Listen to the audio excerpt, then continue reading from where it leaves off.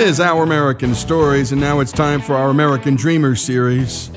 And we've done a whole bunch on a whole bunch of types of people, but every once in a while it's about a musician. And by the way, our music hours have included everything from Frank Sinatra to Tom Petty to Kurt Cobain, Miles Davis, John Denver, Greg Allman, Vladimir Horowitz, John Paul White, Merle Haggard, Chris Stapleton, my favorite Aretha Franklin and Carole King, Chuck Berry, and of course Johnny Cash. And I don't think you'll be able to figure out what our musical preference is by that list because we love it all. And this story, well, Alex Cortez brings us the life story of a number one selling female recording artist and the number one in history with over 200 million record sales worldwide. Take it away, Alex. Connie Francis liked to record songs, just not her most important one. I'm sorry now. I didn't want to do Who's Sorry Now. My father was after me for a year and a half to do Who's Sorry Now. I said, when was that thing written anyway? He said, 1923. I said, the kids at American Bandstand will laugh me right off the show, Daddy. He said, if you don't sing this damn song, the only way you'll ever get on American Bandstand is if you sit on top of the television set. So I didn't want to do the song, and I saved it for last, and I dragged out the other songs so I wouldn't have time for Who's Sorry Now. But there were 16 minutes left on the session, and my father said, you got 16 minutes left? Sing the damn song. So I sang it like I didn't care. And that's how I developed my own style. And when she finished recording that song that she didn't like, there were only a few seconds left on the tape. That's how things worked back then. And as the relatively unknown Connie Francis thought would happen, the song also went unnoticed at first. But on January 1st, 1958, it debuted on Dick Clark's American Bandstand. Miss Connie Francis, Who's Sorry Now?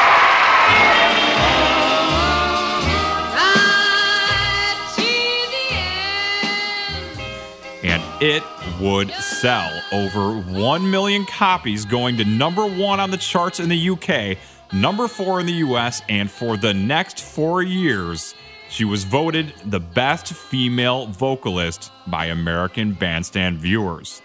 She was only 19 years old, and she was a worldwide star. Not that her parents would treat her that way.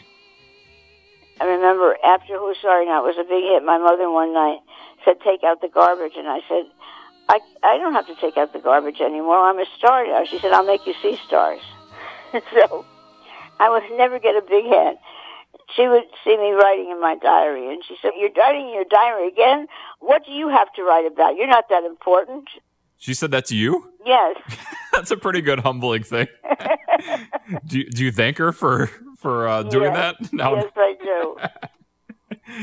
Her mom wasn't really into her music career, but her dad sure was.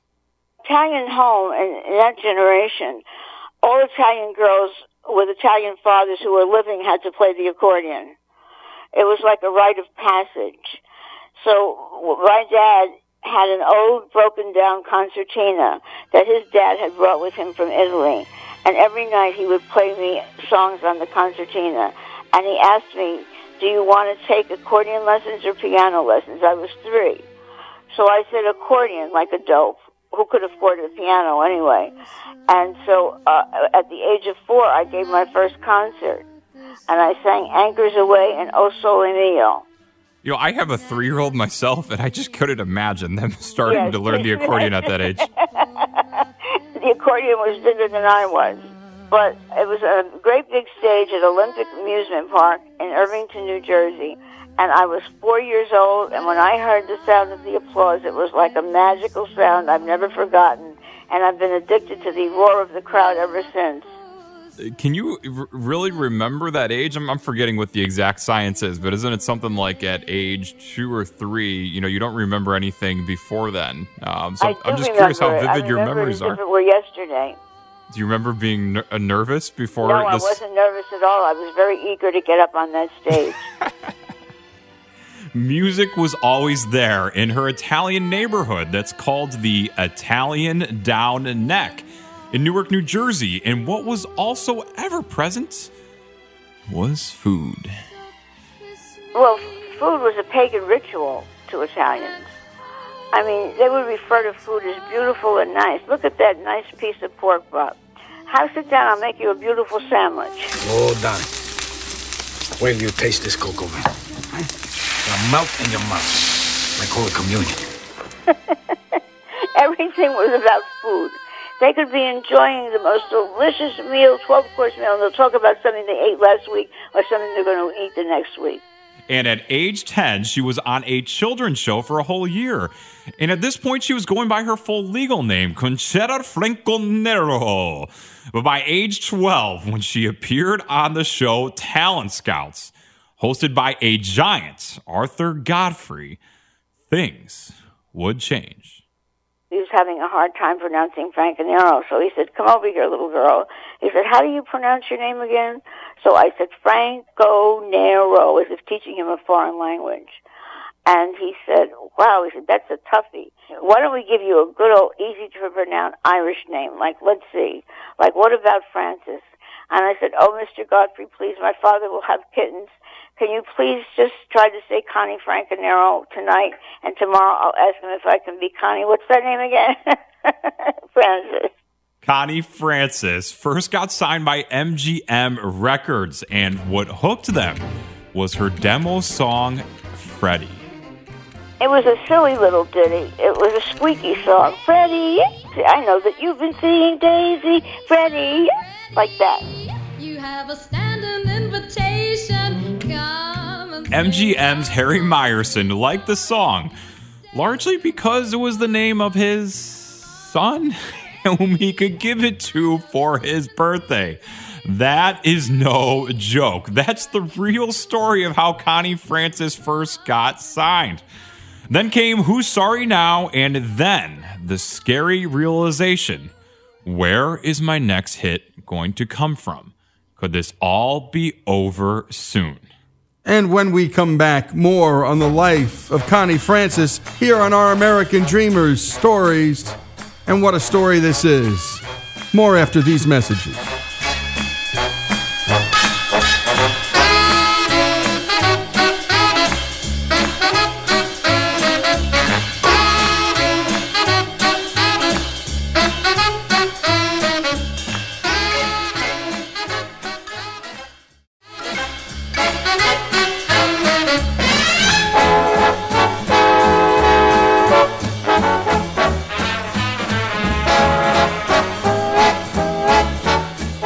This is Our American Stories, and we return to Alex's feature with Connie Francis. And when they left off, she was only 19 years old and had her first monster hit with Who's Sorry Now. But would she have another one? Donnie Kirshner, and he was a publisher, with a broken down office and a broken desk and a broken chair. And he called me and he said, I have two kids, they're phenomenal. They're great songwriters. I said, everybody has great songwriters. So he said, no, these kids are really great, Connie. One of them goes to Juilliard on a scholarship. That was Neil. Neil Sedaka. And the other one is a gopher, a music publishing company, but they've got great talent. So they came to my house, and we were living in a dilapidated house. I mean, it was, when Who's Sorry Now hit, we had lost our middle-class home. We were living in a rented apartment in Newark. It was so depressing. There was wooden floors, and I'd get splinters in my feet when I was ever stupid enough to walk without shoes. And Neil nudged Howie with his elbow, like, look at this place. So they played me song after song after song, and it was all beautiful music, but it was too educated. I said, I don't think you guys are going to make it in this business. I said, the kids don't dig this kind of stuff anymore. Don't you have something a little more lively? And suddenly Howie said, play her that song that we gave to the Shepherd Sisters this morning. And Neil said, no, Howie, she'll be insulted. She's a classy singer. They were whispering back and forth. So I said, play the song already, whatever it is. I'm tired. I want to go to bed. I got to write my diary yet. So I was on my belly, writing on my diary and listening with half an ear. And then Neil played, Stupid Cupid, you're a real mean guy. I'd like to clip your wings so you can't fly. And I said, wait a minute. You guys got my next record, Stupid Cupid, hit title. Stupid Cupid, you're a real mean guy. I'd like to clip your wings so you can fly. Stupid Cupid would reach number 14 on the Billboard chart and became her second number one single in the UK. And it was something else of a year for Connie Francis. You had mentioned that they had come to your house and you guys were kind of down on your luck. You had lost your home. Can you tell us more of that story of what was going on with your family?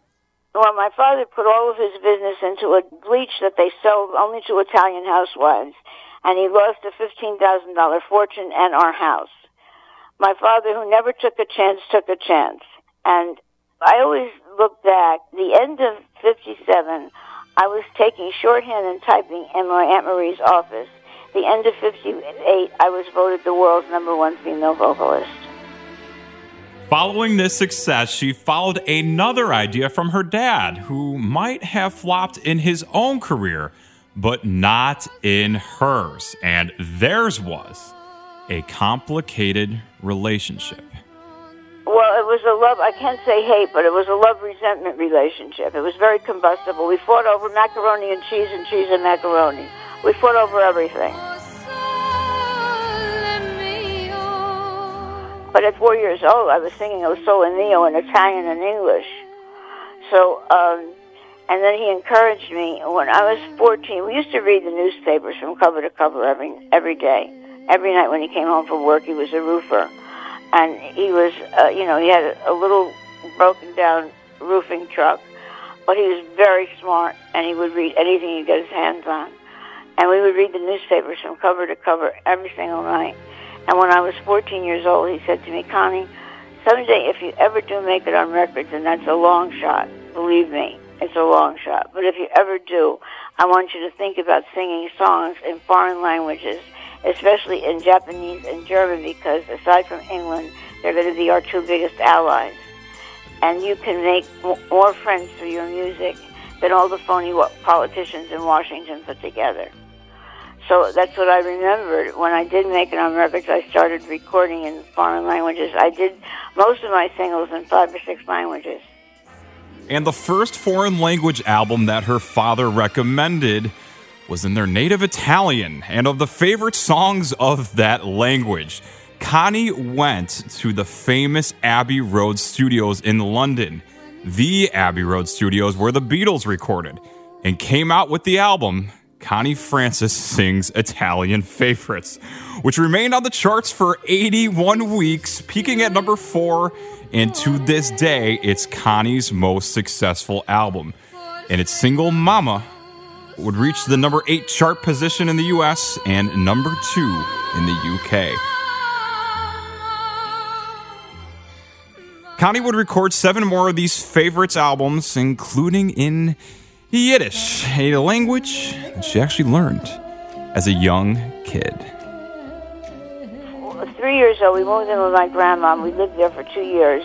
And if you weren't Italian in that neighborhood, you needed a passport to get in. Then when I was 5 years old, we moved to an all-Jewish neighborhood.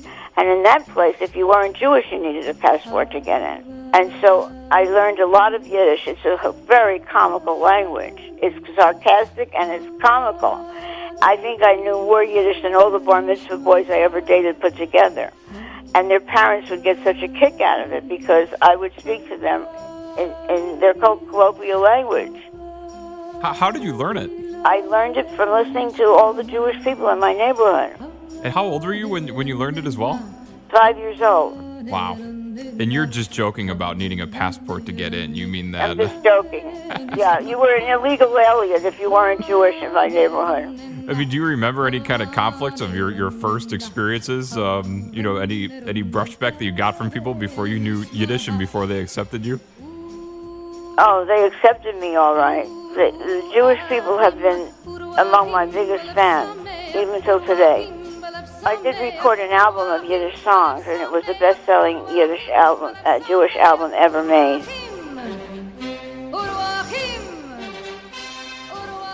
And of the languages outside of English, there was a clear favorite of Connie's. Japanese was the easiest language to sing of them all because it has no sound that isn't within the English language. There's no rolling R's, there's no guttural sound like in German and in Yiddish. I would record a song in 10 minutes in Japanese. I've never heard anyone say that before. That's really interesting. You probably never interviewed anybody who sang in Japanese before. You're right, Connie. And even foreigners who weren't supposed to hear Connie's music, like the people trapped in the Soviet Union, did. If anyone was caught with my recordings, they could go to prison or death. I did a radio show on Radio Luxembourg, which was a clear channel 50,000-watt station, which went behind the Iron Curtain. There were 15 million listeners a day, and it went all the countries behind the Iron Curtain, and even into Tunisia and Morocco. And I did that show, 15-minute show, every week from New York, and would send it into Radio Luxembourg. So the first time I went to East Germany, I was standing in front of a record store, and they sold only classical music. Pop music was banned. And I heard the song "Oh Calcutta" coming. There were two teenage boys standing there, about 16 years old. And I said, "Do you like American music?" And they said, "Nine." No. I said to them in German, and I said, "Do you? Well, what's that? Where's that music coming from?" And they started to run away. And I said, "My name is Connie Francis," and they went crazy because they had heard my radio shows, and they heard my music in German, and they went crazy. They couldn't believe it. And then they became very animated. I said, "Do you like American music?" They said, yeah, It was very exciting. It was on a one-day trip to East Berlin, which was a horrible scene. And there was yet another thing that Connie was a part of and would lead to some boundary breaking. Her title track for the movie Where the Boys Are would reach number 4 on the charts, and the Fort Lauderdale, Florida-based movie would introduce the concept of spring break. And it caught on a little too immediately. When I went to do the movies, Fort Lauderdale was a prairie. It was kept in control by only 7 patrol cars in the entire city. That was the police force. When Where the Boys Are was released in December and January of Christmas time at Radio City Music Hall and at the Gateway Theater down here in Fort Lauderdale, 50,000 kids inundated Fort Lauderdale. And they had to call in the National Guard. They had to call in the Coast Guard. I-95 was a parking lot.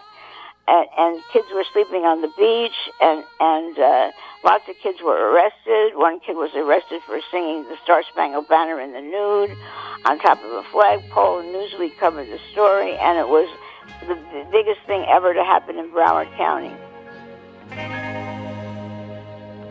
My goodness, what storytelling. And when we come back, more of this amazing life, this remarkable singer, our American Dreamers series, Connie Francis's life, her story, here on Our American Stories.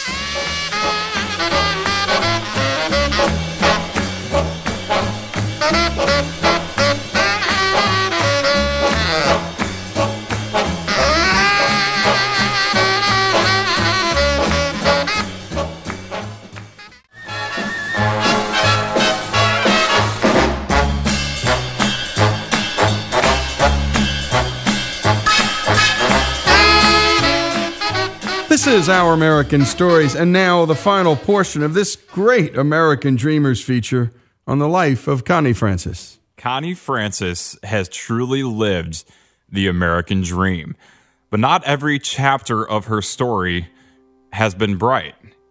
In 1974, while appearing at the Westbury Music Fair in New York, she was raped at a Howard Johnson motel, and she nearly suffocated to death under the weight of a heavy mattress that the culprit had thrown upon her. She sued the motel chain for failing to provide adequate security and reportedly won a $2.5 million judgment. It was one of the largest such judgments in history. and led to improvements in security measures across the hotel industry. Connie would also use this horrific experience and make something positive out of it. But not immediately. It wasn't positive for 7 years. I didn't grant an interview, and I didn't. I was a recluse until my brother was murdered, and then my brother's murder became my resurrection. I could no longer wallow in self-pity. And all during those 7 years, I would receive thousands of letters from rape victims and victims of all violent crime. And I couldn't do anything about it, and I decided that I was going to do something about it. So I wrote the White House, I wrote the Reagan administration, and I was granted my own commission to fight violent crime. I wrote a Crime Victims Bill of Rights, which was ratified by the International Association of Chiefs of Police, and I still have to get it into the precincts, which I intend to do someday. I had laws changed called the Earnest Resistance Law in New York, where a victim had to show forcible resistance to a rape before she could even prosecute the rapist. I had that law repealed. And I was responsible for a law called Proposition 8 in California, not the one to repeal gay marriage, but Proposition 8, which was the toughest anti-crime bill ever passed in California. And within 1 year, violent crime was reduced by 12%. What an incredible, strong, focused, and determined woman. Connie mentioned her brother's murder and bringing her back out into the public. What happened? My brother was an assistant district attorney, and when he left that position, he was an attorney for the unions, and he cooperated with the government against dental clinics that were being built by the unions. And he cooperated with the government, and they murdered him.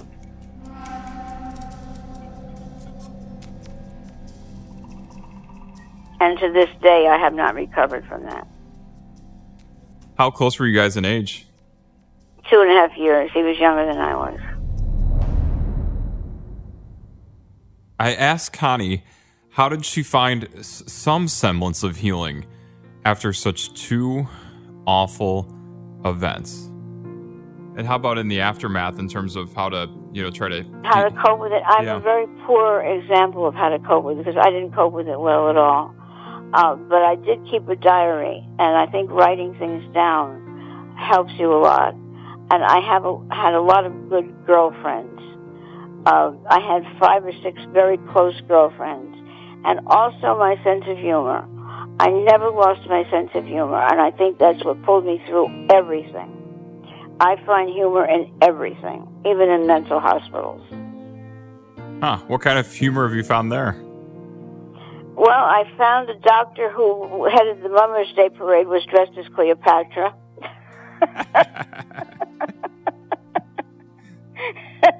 It was one thing. Then they said to me, I said, wait a minute. They wrote down Peggy Smith on my admittance. And I said, wait a minute, I'm not Peggy Smith. I'm Connie Francis. And they said, no, we do that to protect your identity. I said, I want people to know where I am. I want my name. No, it's hospital procedure. You have to be Peggy Smith. I said, look, I've been in show business all my life, and I'm under the delusion that I'm a star. So if you give me the name Peggy Lee Smith, I'll go along with that. So they said, okay. To close, I asked Connie about some of her greatest regrets and fulfillments in her career, including not marrying Bobby Mac the Knife Darin, who started out his career as a songwriter for her. And when Connie's father learned that Darin wanted to elope after one of her shows, he ran Darin out of the building at gunpoint, telling him to never see his daughter again. My father would have killed us. Well, he would have killed Bobby. And people say throughout the years, why didn't you hook up with Bobby later on after you were both successful? Because I was always afraid of his heart. My father had this pathological hatred for him that lasted until the day he died. Was there anything against him personally that he had? Well, he was male to begin with. So just the fact of another man taking his right. daughter? Yeah. So it could have been any male. could, but especially Bobby. I did resent was my father's control of my life, and I still resent it to this day. And in the dedication to my book, I write, although my father was inarguably the architect of my brilliant career, he was also the source of my greatest personal pain. A career where she also found deep meaning. Connie, what's been the most fulfilling part of your career for you? I think entertaining the troops in Vietnam. I came back a different person, a much more serious person. And I was appalled at the way our veterans were treated when they came home from that war. Because to me, everyone who was there was a hero. What did you see in Vietnam that surprised you? The horrible, the MACV hospitals they could perform any kind of surgery, save for neurosurgery. And I would go to those first and speak to the guys. And 18-year-old kids, the average age of the Vietnam veteran, crying in the night for their mothers.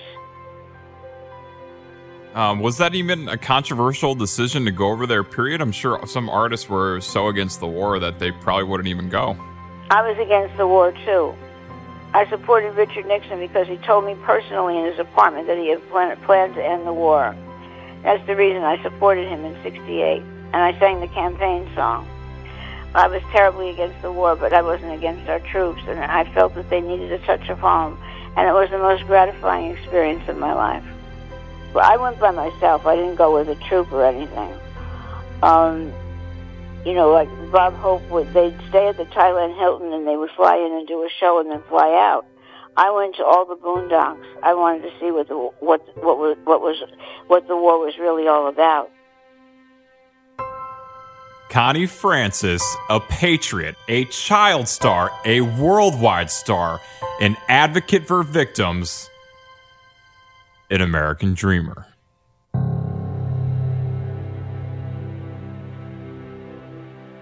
And what a story. Great job on that, Alex and Joey. I don't think it gets better than that. I was against the war, but I wasn't against the troops. It was the most gratifying experience of my life, she said about entertaining the troops in Vietnam.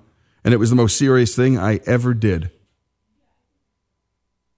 She also said this about her dad: my father was the architect of my career, but also the greatest source of my pain. And that's why we love doing these stories about singers and artists. And I think that's why we're drawn to them. They share openly their pain, their wounds, and that's a hard thing to do. And they do it. And it's raw and it's real. And my goodness, what raw, real storytelling by Connie Francis. And by the way, OurAmericanNetwork.org is where you can find our storytelling on Frank Sinatra, on Merle Haggard, the Aretha Franklin Carole King story, remarkable. Chuck Berry, Johnny Cash's story will kill you. Miles Davis, too. But this past hour, the life of Connie Francis, her story celebrated here on Our American Stories.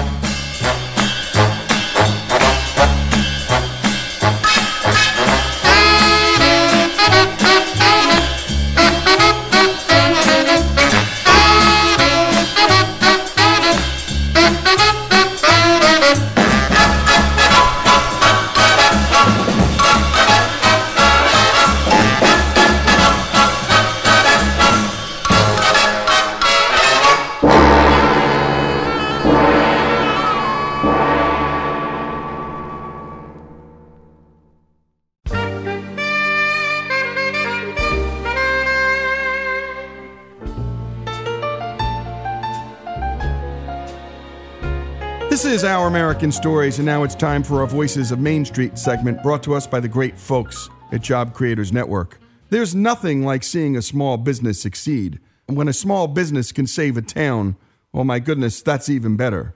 And today we're talking about a family business that did just that. It became an internet sensation, revived a dying hobby, and brought new life to the small town of Hamilton, Missouri. Quilting involves sewing large pieces of fabric together to make a thick and comfortable blanket, a hobby that 21 million people nationwide enjoy. Missouri Star Quilt Company started off to stave off boredom and turned into a global quilting sensation. Shadrach One of our Hillsdale interns has the details.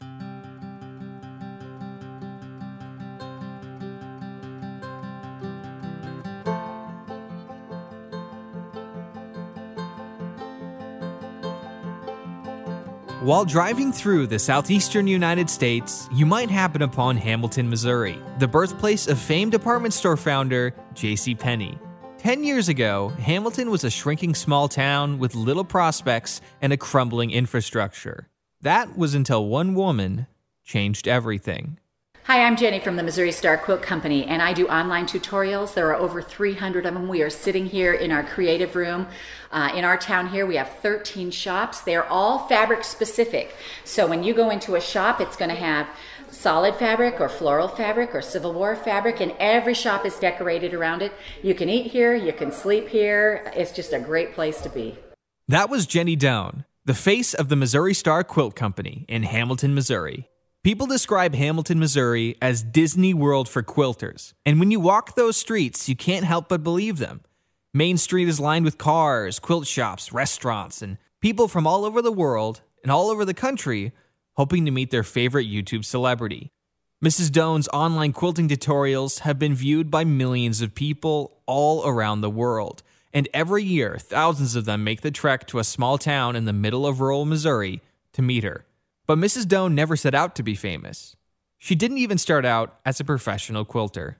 I used to be a costumer. My background is in musical theater. When you make a costume, it doesn't matter how many months you spend gluing on sequins. It's got to look good from 20 feet out, hold together for 2 weeks, and somebody's going to use it one time, maybe 2 times. But when you make a quilt, it doesn't matter how beautiful or how old the fabric is or anything like that, but that quilt is going to be cherished for generations. There's longevity to it. The older our quilts are, the more we cherish them, worry about how we're going to take care of them, what are we going to do, how do we get that spot out, all those kinds of things. Even if I make a quilt for you, you don't like it and you give it to the Goodwill, someone's going to go along and go, I can't believe I found this. But how did this all start? How did Mrs. Doan go from making costumes for musicals to the single most famous quilter alive? Turns out it was a family effort, led by one of her sons, Alan.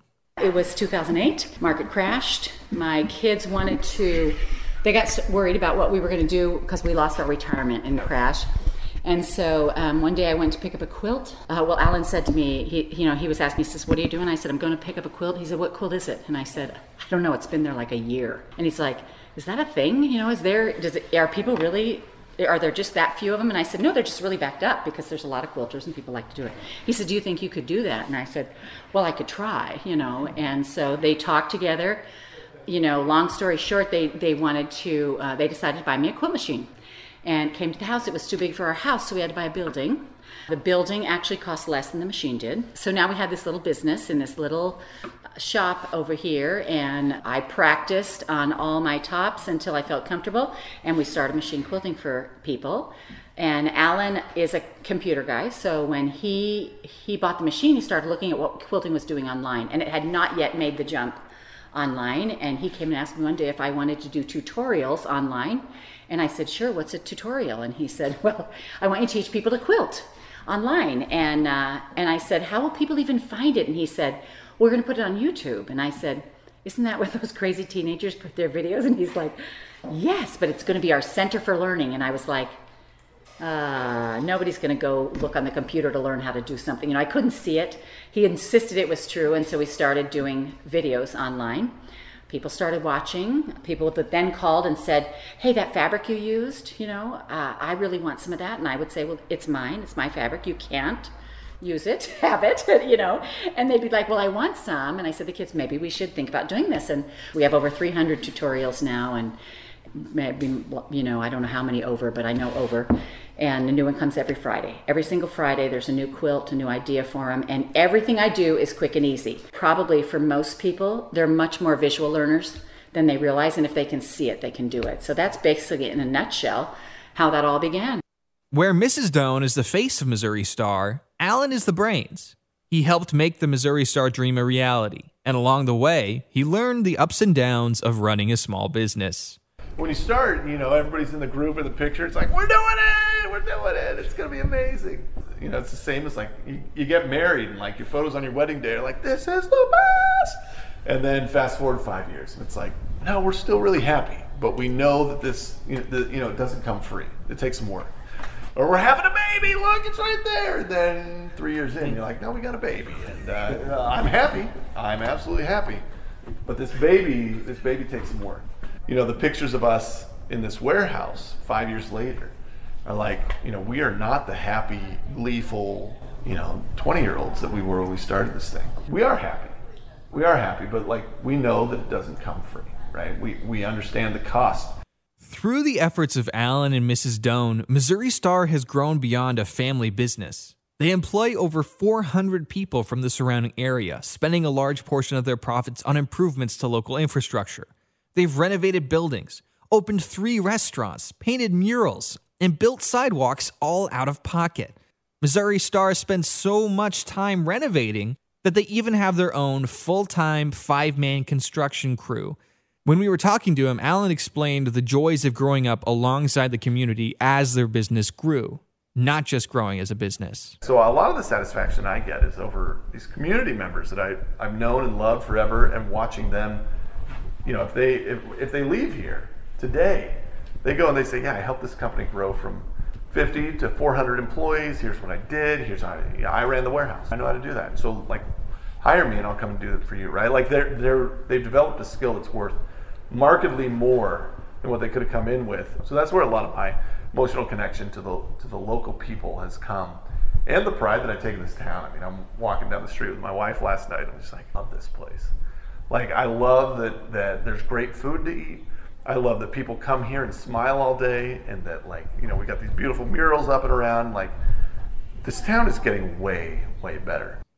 As we spent the day in Hamilton, Alan's words began to make more and more sense. We walked through quilt store after quilt store, searched for cuts on their custom-made iPad kiosks, were greeted by several enthusiastic employees, and enjoyed burgers served on classy little slabs of wood. Everything seemed less rural Missouri and more big West Coast city. However, a trip to Hamilton cannot be complete without the most important part of the experience, the fans. When we met Mrs. Doan and tried to find a location to interview her, a second would not pass without somebody recognizing her and asking for a picture.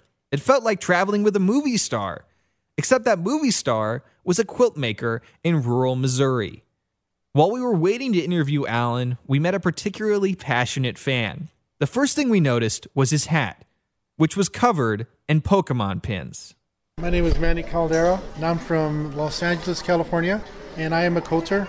I'm an award-winning quilter, and I belong to the Wandering Foot Quilt Guild in Arcadia, California, and I'm the only male in the guild.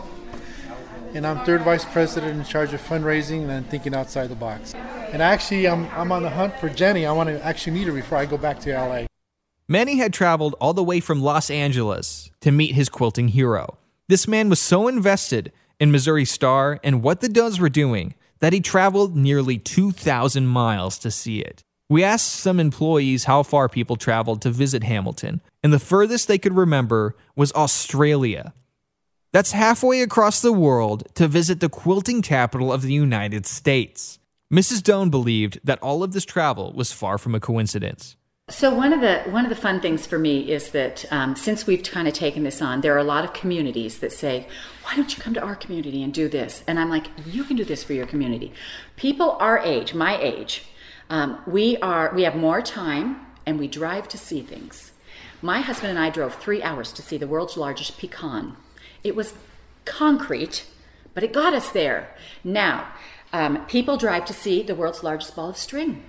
If when people got there, it was the center place for string cheese and stringed instruments and stringed art, and everything macrame and everything embroidery and yarn was in that town, and that town became the center for string.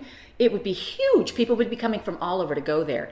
And I just kind of feel like that's what we've done a little bit here. What people don't realize, there's always people who don't love change. But what they don't realize is there's always change. You're either growing or dying. This was not at all our plan to begin with. The plan was to keep Mother and Dad out of their basement. And now, many years and quilts later, Hamilton, Missouri has more quilt shops than any other town in the United States. What started as a hobby has redefined the quilting business and revitalized a small town. a far cry from trying to keep busy during the recession. And what a great story. Thanks for bringing that to us, Shadrach, and thanks to Hillsdale College for loaning their young, talented people to us for the summer. And what a story, folks. Jenny and her family, 400 employees, one small town changed forever. That's just the power of small business to change lives. And, well, we love the folks at Job Creators Network who continually try and improve the lives of small business to fight back regulations and taxes so small business owners can grow their businesses and impact the lives around them. You can learn more about Job Creators Network at defendmainstreet.com. The Missouri Star Quilt Company story here on Our American Stories.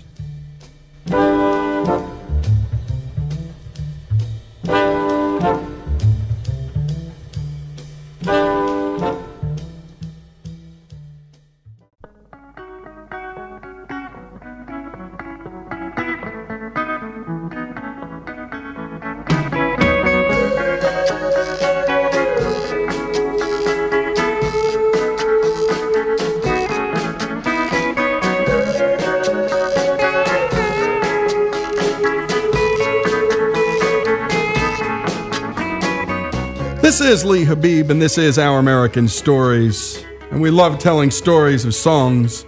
And you're about to hear a great story about an amazing song, Gimme Shelter, which you're listening to right now and was recorded in 1969. And on this day in history, an important vocal track was laid down that made this song. But let's take a listen to more of Mick Jagger.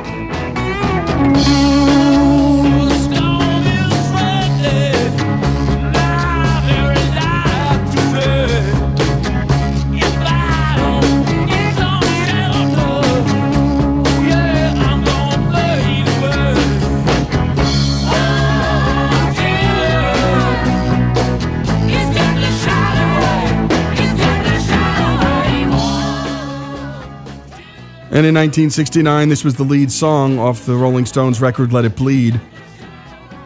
And the vocal track we're going to talk to you about is from a background singer, Mary Clayton. And it's a remarkable background track. And we're going to tell you the story of that track. As we often do here on Our American Stories, we tell you stories of songs and how they came to be. And you hear from the songwriters or the singers or the musicians themselves. And on this day in history, on November 2nd in 1969, on this day in history in 1969, that's when the track got laid down. So this is the best of both worlds. We love doing this Days in Histories, and we love stories of songs, and we're combining them here together. A little bit about Gimme Shelter, by the way, because Martin Scorsese, one of our favorite directors here on the show, used the song 3 times in his soundtracks, in Goodfellas, in Casinos, in The Departed, in the movies themselves too, not just the soundtracks. And oddly enough, not in his documentary of the film that he did on the Rolling Stones, a live concert performance at the Beacon Theater in New York, which Scorsese filmed, and it's called Shine a Light.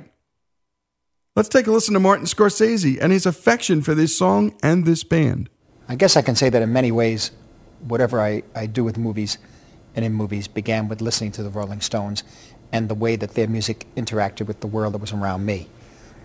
Their songs sort of sparked sensations and images that stayed with me and that grew and changed. And that's why I wound up putting so many of their songs into my pictures over the years. In fact, my films would be unthinkable, really, without them. Mick Jagger recently said, Shine a Light was the first movie I made that does not have Gimme Shelter in it. But believe me, it wasn't for lack of trying. And it wasn't, I'm sure. They just didn't play it. A Rolling Stone writer said of Gimme Shelter, by the way, the band has never done anything better. And I think that's true. So let's move ahead now to the backup singer, Mary Clayton. The song was originally recorded out at Olympic Studios in London in 1969, but the Stones were stuck, and they were in a studio in Los Angeles, and, well, the song needed something more. And a singer got called, a local girl living in L.A., Mary Clayton. And let's take the story from there. What a great studio. Boy, did we have some time in this studio.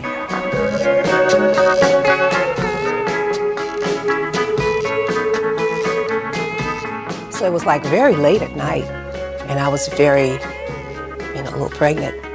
had curlers and the whole thing in my head, getting ready to go to bed.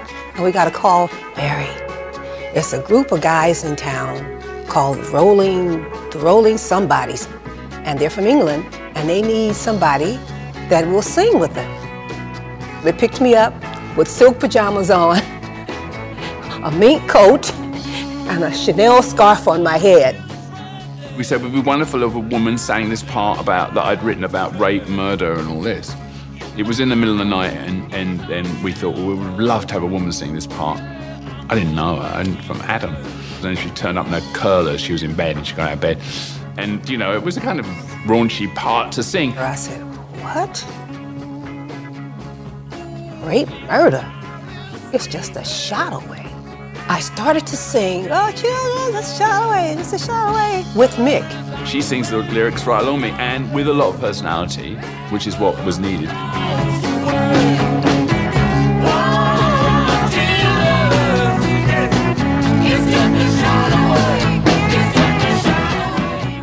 What I liked was that she could sing. She was able to be Mary. She didn't have to bring it down. They said, you want to do another one? I said, sure, I'll do another one. I mean, she just did it like a couple of times, So I said to myself, I'm going to do another one. I'm going to blow them out of this room. I went in again, and I did that pass on the part that says, rape, murder, just a shot away. So I had to go up another octave.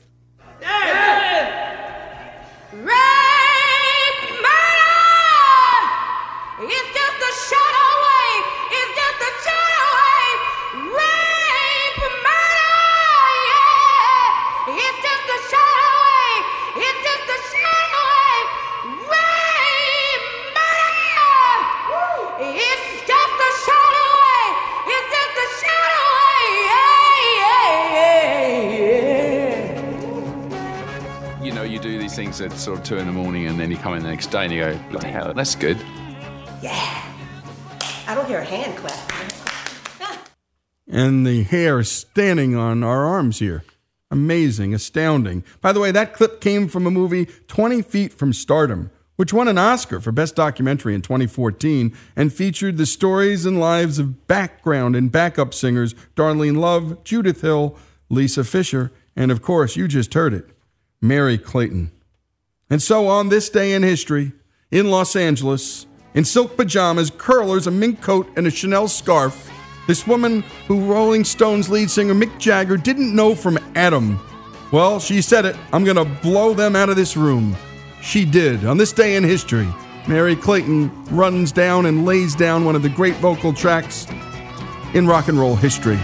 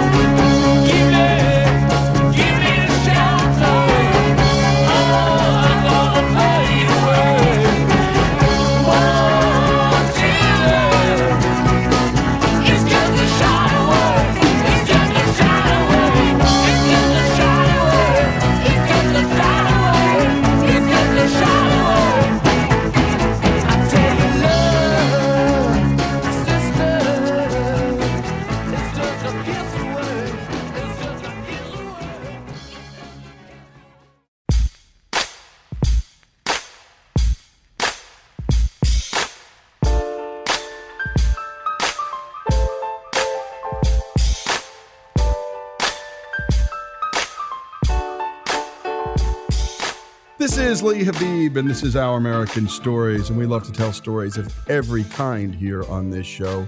And you name it, we cover it. Love and death, sports, the arts, history. Wow, crazy idea. We love to tell stories about our own country, who we are, and who we're about to become. And every once in a while, we talk about mental health. It's a big deal. It's a big issue. And we also talk about technology, and this is where the two intersect. This is where the two come together. And I think many of us worry about the Facebook world, I like to call it, and we like to call it here on the show, in which we all put on a good front and show the very best parts of our lives on Facebook, but we leave out the other parts, the broken parts, the difficult parts. And that leads us to our next guest, Larissa May, founder of Half the Story. And you can reach her on Instagram at Half the Story. And Larissa, thanks for joining us. Thank you so much for having me on the show. Larissa, talk a little about yourself before we dig into this.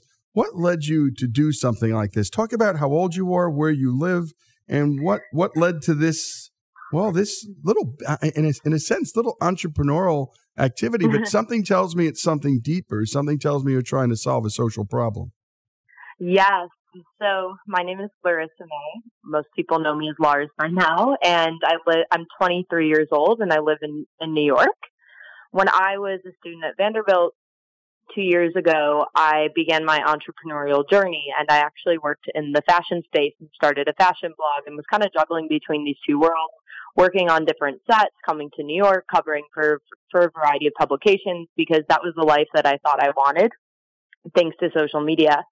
But I was juggling between these two worlds, and as I was trying to do it all, I made it look like I was Superwoman, when inside I was really suffering from deep anxiety. And during my sophomore year at Vanderbilt, I experienced a very deep depression, which was a very difficult time in my life, and social media only made that more difficult and actually easier in a very weird, convoluted way, because I was still able to maintain an idea and a facade for my family and friends that weren't there, that I was doing great and I was loving the school, when deep inside I was going through a very difficult time. So what I wanted to do, living in between these two worlds and talking to people on both sides, I realized that in the media that we put out, the media that we consume, it oftentimes portrays a picture that isn't real. And, for the consumers, a lot of times college students, Gen Z, we're taking this in and trying to live up to a reality that doesn't exist among our own social groups, but also in society at large.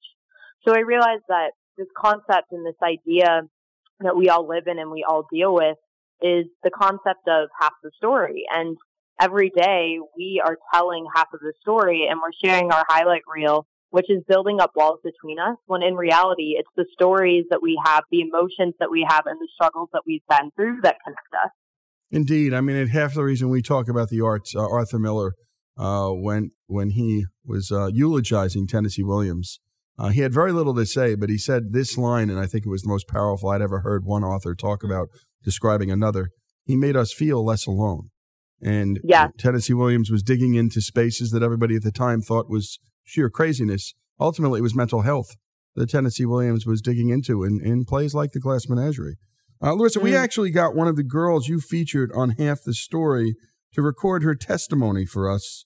So our listeners can get a better idea of the emotion and raw power of these testimonies. I want to play it for you. Let's take a listen to Rachel McCluskey.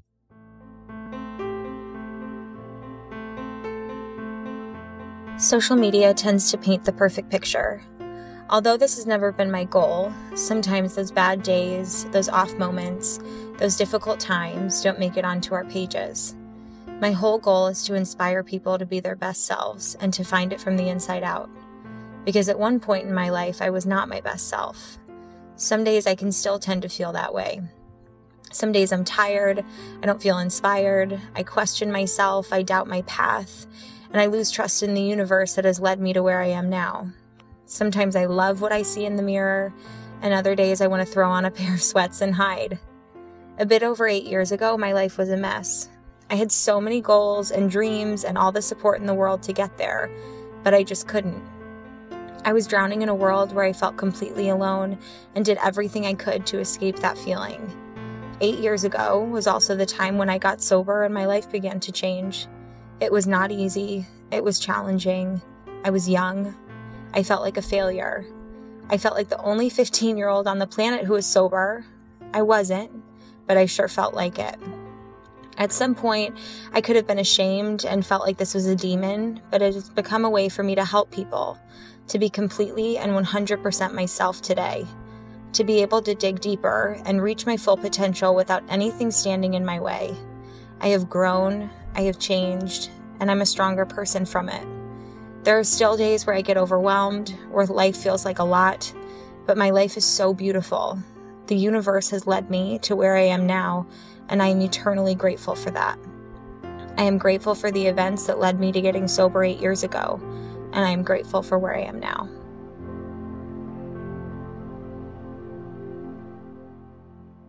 And Larissa, that was simply stunning. And it seems to me you're doing something really interesting. Social media is the problem, but you're basically saying social media is also the solution.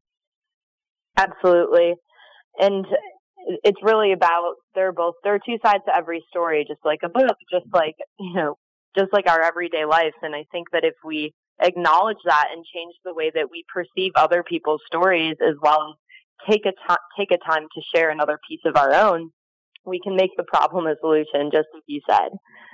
And let's talk about the feedback on how these stories have impacted your followers. What's happening with the feedback? And again, what we'd love to have is you share more of these stories with us. And again, folks, at Instagram, go to @halfthestory. Post there. Just enjoy the traffic there. But talk about that if you could. Yeah, so I think the craziest thing about this was I started as a project and thought it would only affect college students in my world.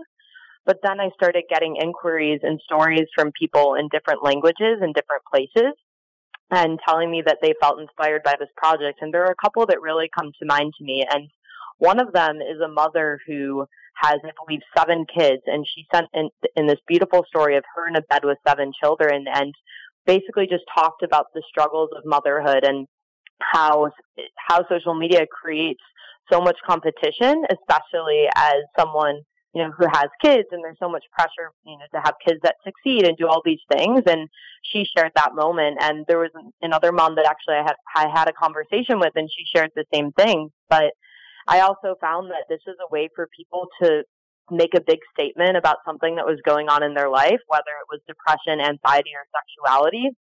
There was actually someone at Vanderbilt that approached me and felt so moved by this project, and she asked me if I would photograph her so that she could share her story. And what she did is actually use Half the Story as a way to talk about her sexuality and announce that to her community, because she felt that she had a large support system behind her, and by aligning with a larger mission and a larger group of people, she felt more comfortable to share this with the world. And for me, she came back to me and said, I couldn't have done this without you. Even a year later, she's commenting and saying, Half the Story has been such a big part of, my journey in my life and embracing who I am and my strengths and my struggles. And it's so crazy to me that just this platform and this project and this beautiful community has allowed people to share some of the most defining moments in their life and really change the way that they move forward after they do so. Well, so much of Facebook is based, and so much of social media, Instagram and the like, is based on envy in the end, of people trying to get you to be impressed by your life. And the more you do try and do that, of course, the bigger the walls you put between you and other people. But the most important wall you put up, of course, is the wall between you and yourself. Some parting advice for people who are listening. How can they post? What can they do? Larissa, talk to the folks listening about that. So first and foremost, my biggest goal is Half the Story is to change the way that you see other people's stories. And remember that every time you look at something, there's always another side before getting down on yourself. But the second way that you can join and support Half the Story is by sharing your story. And you can do that by visiting our website, halfthestoryproject.com, and submitting a story. And you can also find that information on our Instagram at Half the Story. And there you have it, halfthestoryproject.com, and also at Instagram at Half the Story. This is Lee Habib. We're talking to Larissa May, founder of Half the Story, and we want to track this. Larissa, we'd love to continue to talk to you with a best story, weekly, monthly, whatever the flow. Send us a good story. We'll record it. We'll bring you on. We'll share it with our folks and our listeners, and hopefully they'll share their stories, the other side of this story, with you as well. Thanks so much for joining us.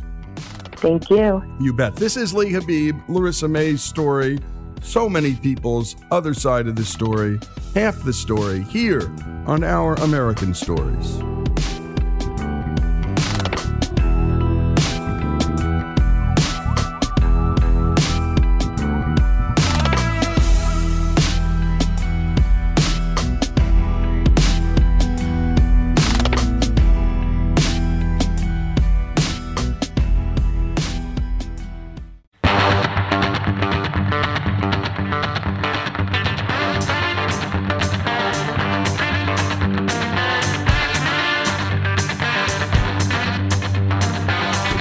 This is Our American Stories, and this segment belongs to Jesse. We've got 2 stories from Jesse, or 2 pieces from Jesse, and the first is one of our favorites here on the show, Shower Thoughts. Shower Thoughts. If fish could scream, an afternoon of fishing would be a lot less relaxing. I have no problem swallowing saliva while it's in my mouth. But once I spit it into a glass, it becomes disgusting to even think about swallowing. Wet towels clean up dry messes, and dry towels clean up wet messes. They should sell Ziploc bags in a Ziploc bag, not a box.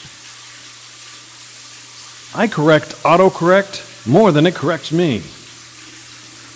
The land of milk and honey sounds a lot better than the land of goats and bees. Imagine if men could suffer from preceding hairlines that over time merged with your eyebrows. If a seeing eye dog takes a dump in public, who picks it up? Is the guy who writes the credits at the end of a movie put in the credits? If everything in the universe suddenly doubled in size, we would have no way of knowing. If cannibals were on a strictly human diet, would they be considered humanitarian? Having a high IQ with no people skills is like having a high-powered computer with no internet. When it's a good thing, we nailed it. But when it's a bad thing, we screwed it. Saying the Los Angeles Angels sounds pretty normal. But changing it to all Spanish or all English, and you would say Los Angeles Angeles or the Angels Angels. Why doesn't Spider-Man ever bite anybody? One time I had I'm a Believer stuck in my head and I kept singing it. My friend told me if I didn't stop, she'd never talk to me again. I didn't believe her, but then I saw her face. What if there are ghost birds all over the place, but we just assume that they're regular birds? Shower Thoughts. And thank you for that, Jesse. And this is another story Jesse found us at one of his favorite websites, one of ours too, and that's Reason.com, a great place to find out stories about all kinds of things as it relates to your citizenship, your money, and particularly the nanny state. That is the degree to which the government is just started getting more and more involved in our daily lives, particularly as parents. And so this story came from Zach Weissmuller at Reason. And, well, Mike Tang is refusing to reply with a court order and may face more jail time because of it. What's this story about? Let's take a listen. Mike Tang was charged with child endangerment for leaving his 8-year-old son in this parking lot a mile from home. It was supposed to be a life lesson. The night where I dropped him off, I just wanted to reinforce that money is hard to earn, and if he doesn't do a good job at school, he could end up, doing something like this or sleeping out here where the homeless people sleep. He dropped him not far from the recycling area and walked away. Sometimes there's a guy there, and you see people on bikes. They look kind of ragged, could be homeless. Mike says his son Isaac had been slacking in school. The last straw was when Mike caught Isaac cutting corners on his homework by reading his little sister's book instead of his own. It's an 8-year-old kid who didn't read his book. Right. Why would you do that? Well, first of all, I've tried other things, right, and they didn't work. So that's my take on it, and I'm trying different things. If this doesn't work, I might try something else next time. About 10 to 15 minutes after dropping Isaac, Mike sent Isaac's grandfather to go pick him up. It was 8 o'clock and getting dark. Turns out Isaac had already been picked up. He was in police custody. A stranger had spotted Isaac and called the cops. He said, why was I walking home, and did I know where my home was? And did you? You know how to walk home from the park? Yeah, I know how to walk from my school to my house. The cops arrested Mike, and he spent the night in county jail. A jury later convicted him, and the judge sentenced him to attend parenting classes and to a 56-day work release program picking up trash. Mike is refusing to serve the sentence, and there's an outstanding warrant for his failure to comply. He scrawled a response on top of the warrant and mailed it back. Walking on a public street, a sidewalk at 7:45 p.m. is not child endangerment. Is Mike right, or did he jeopardize Isaac's safety? And was it appropriate for the police to intervene? Mike Tang is one of the many American parents who decided to give their kids some independence, in this case as a disciplinary measure, who have their parenting second-guessed by the authorities and find themselves arrested. Journalist Lenore Skenazy is the founder of the Free Range Kids movement. Walking home a mile on a route that the kid already knew does not rise to the level of danger. It rises to the level of unusual, it rises to the level of perhaps controversial, but it was not literally dangerous. That's not a crime. The state of California says child endangerment occurs when someone willfully causes or permits a child to be placed in a situation where his or her person or health is endangered. Did Mike endanger Isaac? Their hometown of Corona has a remarkably low crime rate, and Isaac knew how to get home and properly use crosswalks. Police and county officials refused to comment for this story, but court transcripts from Mike's trial give us a sense of the arresting officer's thinking. Witness: in my opinion, if I was in your shoes, I wouldn't have left my child there. I have a 20-year-old daughter that I would not let her walk home. If a 20-year-old walking home in a safe town is not safe enough, what is? When we hate the parent for what they're doing, we think they're wrong, we automatically overinflate the danger that we see the kid in. There was a study done at the University of California at Irvine asking people how much danger a kid was in when the parent let the child wait alone in the car. It turns out that the safety of the children wasn't what mattered most to the people surveyed in the study. They were actually passing moral judgment on the parents. So if a mom lets a kid wait in the car because accidentally she was hit by a truck and she was out cold, that's okay. The kid isn't in so much danger. But if she was going to meet her lover and left the kid in the car, oh my God, we think the kid is in way more danger. We are making moral judgments every time we see a kid unsupervised. And the more we hate the parent for leaving the child unsupervised, the more in danger we think the kid is. Maybe this is not the way you would discipline your child. It's not the way I disciplined my kids, but he's trying his best. And to treat parenting like a spectator sport, and if you wouldn't have done it that way and I think that was wrong, nobody thinks that any other parent is raising their kids right. But if you're a cop and you have the power to arrest, and then you're a jury and you have the power to hang, you are giving too much power over an individual's parenting decisions to the state. If I had to do it all over again, I'd do the same thing. Because of his refusal to serve his sentence, Mike faces possible jail time. If I don't have the freedom to discipline my kid, if they don't even have the freedom to walk outside, I'm already in prison right now. So what does it matter if I go to prison or not? And thanks Zach Weissmuller for that piece, and Reason.com is where you can find more like it. And I just know in my own life, my dad, my mom made the decision to let me and my 5 buddies get on our little bicycles in northern New Jersey, go across the George Washington Bridge, go to Harlem and play basketball. We left at 7 in the morning and we came back when the sun went down. They'd be in jail right now. I learned my independence. I never got in trouble. And I learned how to play a damn good game of basketball. This is Lee Habib, Mike Tang's story, here on Our American Stories, the Nanny State. More after these messages.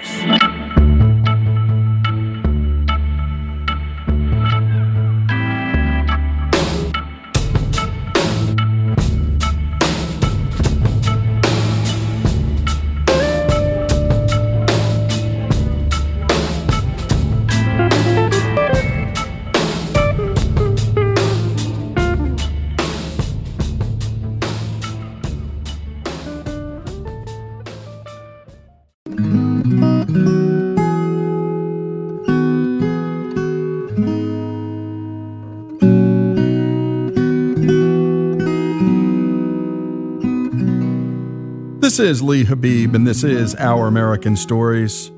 It's time for our Final Thought series, where we bring you the final thoughts from loved ones to those who've passed. An obituary, a eulogy, a note. And today's comes to us from Lawson Bader, who paid tribute to his late teacher, Erica, and he did it in the form of a letter to her brother. Let's take a listen to Lawson and his letter.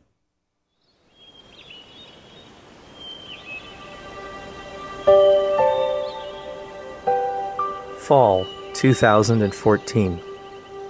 Dear Eberhard, you and I have never met, but I knew your sister, Erica. I'm sorry I missed her memorial service. I did manage to go online and sign the obituary page, and I included myself in the Facebook group, but I feel compelled to write this, 2 years after her death, because of what my family and I were just able to do. You see, I was one of Erica's kids. I know she had many of them, but I also think that I was part of her original gaggle, the ones who traveled with her to Germany that first time. We were her guinea pigs, as she called us. David was also in my class. In fact, he and I had been in Montessori school together in the early 1970s. I probably met Erica then, but I had no idea who she would become later in my life.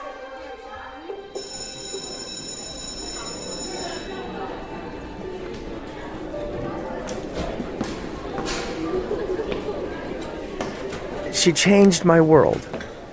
I know that's an overused phrase, but it's true. And not just because I learned to appreciate another language. Well, at least I tried learning German.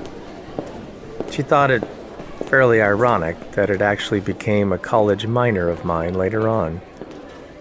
You should have seen when my dear friend Kurt and I would drive her crazy by using highly incorrect American versions of German phrases.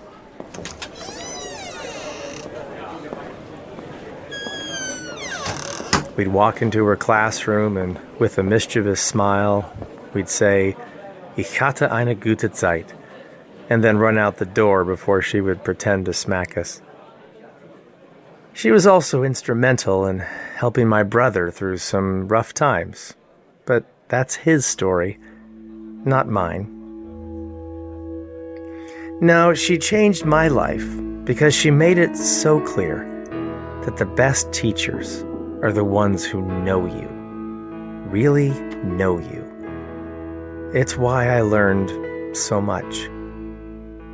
I married a teacher, a seriously great one. So I appreciate Erica even more now that I see what's going on in the background of the best teachers. There is a cost to being a great teacher, but such a great reward too. She also changed me because she's the one who got this Scot to go to Germany. As you know, we were the group that did that first exchange. We lived with families who in turn became a family. I spend a lot of time these days working among people and groups that are committed to promoting the causes of freedom. I have had what I would call many interruptions in my life that have led me down that path. Erica is one of those interruptions, and I would simply not be as content with what I'm doing today without her. So allow me to tell you about it, even though I'm really telling her. 31 years ago, we first visited Berlin. Do you remember, Erica? And in Berlin, I was changed. I loved being in your city of Hamburg, entertaining long evening hours with Herr Prehn, discussing World War II and his experience of being forced into the Hitler Youth. We drove north through empty woods to Die Grenze, that ominous fence separating East and West Germany, and I saw Helga weep at that tragic reality of her separation from the village where she grew up, which we could just see over the fence, a few kilometers away. I wonder how you felt when you journeyed away those many years ago. And then you took us to Berlin. In Berlin, the past collided with the present. The bullet-riddled Reichstag, the old German parliament building which backed up to Die Mauer, that infamous graffiti-adorned wall that surrounded and separated that city. The expanse of no man's land at Potsdamer Platz, that great public square covering what remained of Hitler's bunker while providing an open firing range for the East German snipers. The contrast between colorful nightlife of the Kurfürstendammstraße, West Berlin's equivalent of Times Square, contrasted with the dull gray of Alexanderplatz, which was the East Berlin response to Times Square, which, as you know, wasn't really much of a response, frankly. On wooden scaffolding, we would gaze up and over the wall and beheld anonymous binoculars staring back at us from behind cement block watchtowers. 31 years later, earlier this month, I returned to Berlin. It was a bit strange to be back. This time I was with my children, the youngest of whom, Margaret, was now the same age I think I was on that first visit. We spent most of our 2 days exploring what used to be the Soviet sector. We walked to Checkpoint Charlie, which of course marked the end of the American sector and the beginning of the Soviets' claim on the city, but we approached it from a decidedly different angle than I first did in 1983. Today, a large McDonald's dominates the intersection, the Golden Arch replacing what was once a tense set of switchback plates and armed guards. At 11 o'clock at night, Alexanderplatz is a mass of humanity, young and old, enjoying a balmy evening of street performers and endless food tents. Potsdamer Platz is now a temple to modern high-rises, glitzy and gleaming, and dismissive of what once lay beneath its foundations. A solitary guard tower remains, though, tucked away on a tree-lined street, where for a few euros you can have your photo taken with East German soldiers playing dress-up. Now, the only place to see a Trabant, that ubiquitous East German car, is at a special museum that could actually fit perfectly with the kitschy Coney Island boardwalk. It even advertises where nostalgia is guaranteed. Apfelmann, the iconic symbol that was once used by the East Germans to epitomize the importance of work, now has its own capitalistic-infused retail store opposite the Französische Dom, the old Berlin cathedral which lay so quiet and empty those many decades behind the wall. Late one evening, we all took the subway to the Kudamm, which is still the central shopping district of Berlin, just as it was in the 1970s and 80s. Gucci, Dijon, Zara, H&M, and Kenneth Cole stores line the streets still bathed in the blue reflection off the Kaiser Wilhelm Memorial Church windows. But unlike the last time I was there, it was quiet. The stores were closed for the night. A few couples lingered along the streets. Clearly the bustle had shifted to the eastern part of the great city. I wasn't looking for a metaphor. Maybe it was there. The capitalistic West becoming stale as it gives way to entrepreneurial energies from the East.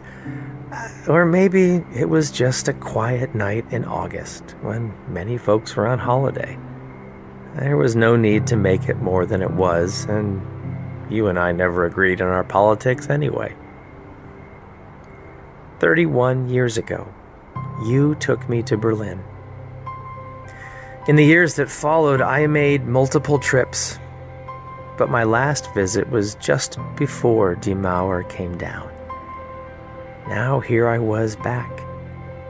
Those early days had been sobering experiences. Now, 31 years later, I watched my children whiz through the Brandenburg Gate on bikes, soaking up the sunset and the populated plaza without a care or first-hand appreciation of how that place has changed. I had to stop and through misty eyes reach out and touch it. Erica, I touched it, profoundly grateful that their first visit to Berlin brought with it such greater promise and hope than did my visits those many decades before. Anyway, I thought you'd appreciate hearing that. Something you started, decades later, still having an impact. I miss you, as do many others. Thanks, Lawson. The power of one teacher to change a life. Lawson Bader, it changed his and his view toward freedom. And today he's the CEO of a donor-advised fund called Donors Trust that helps freedom-minded givers with their giving. You can check them out at donorstrust.org. Our final thoughts series, Lawson Bader, on his final words to his German teacher, Erica, here on Our American Stories.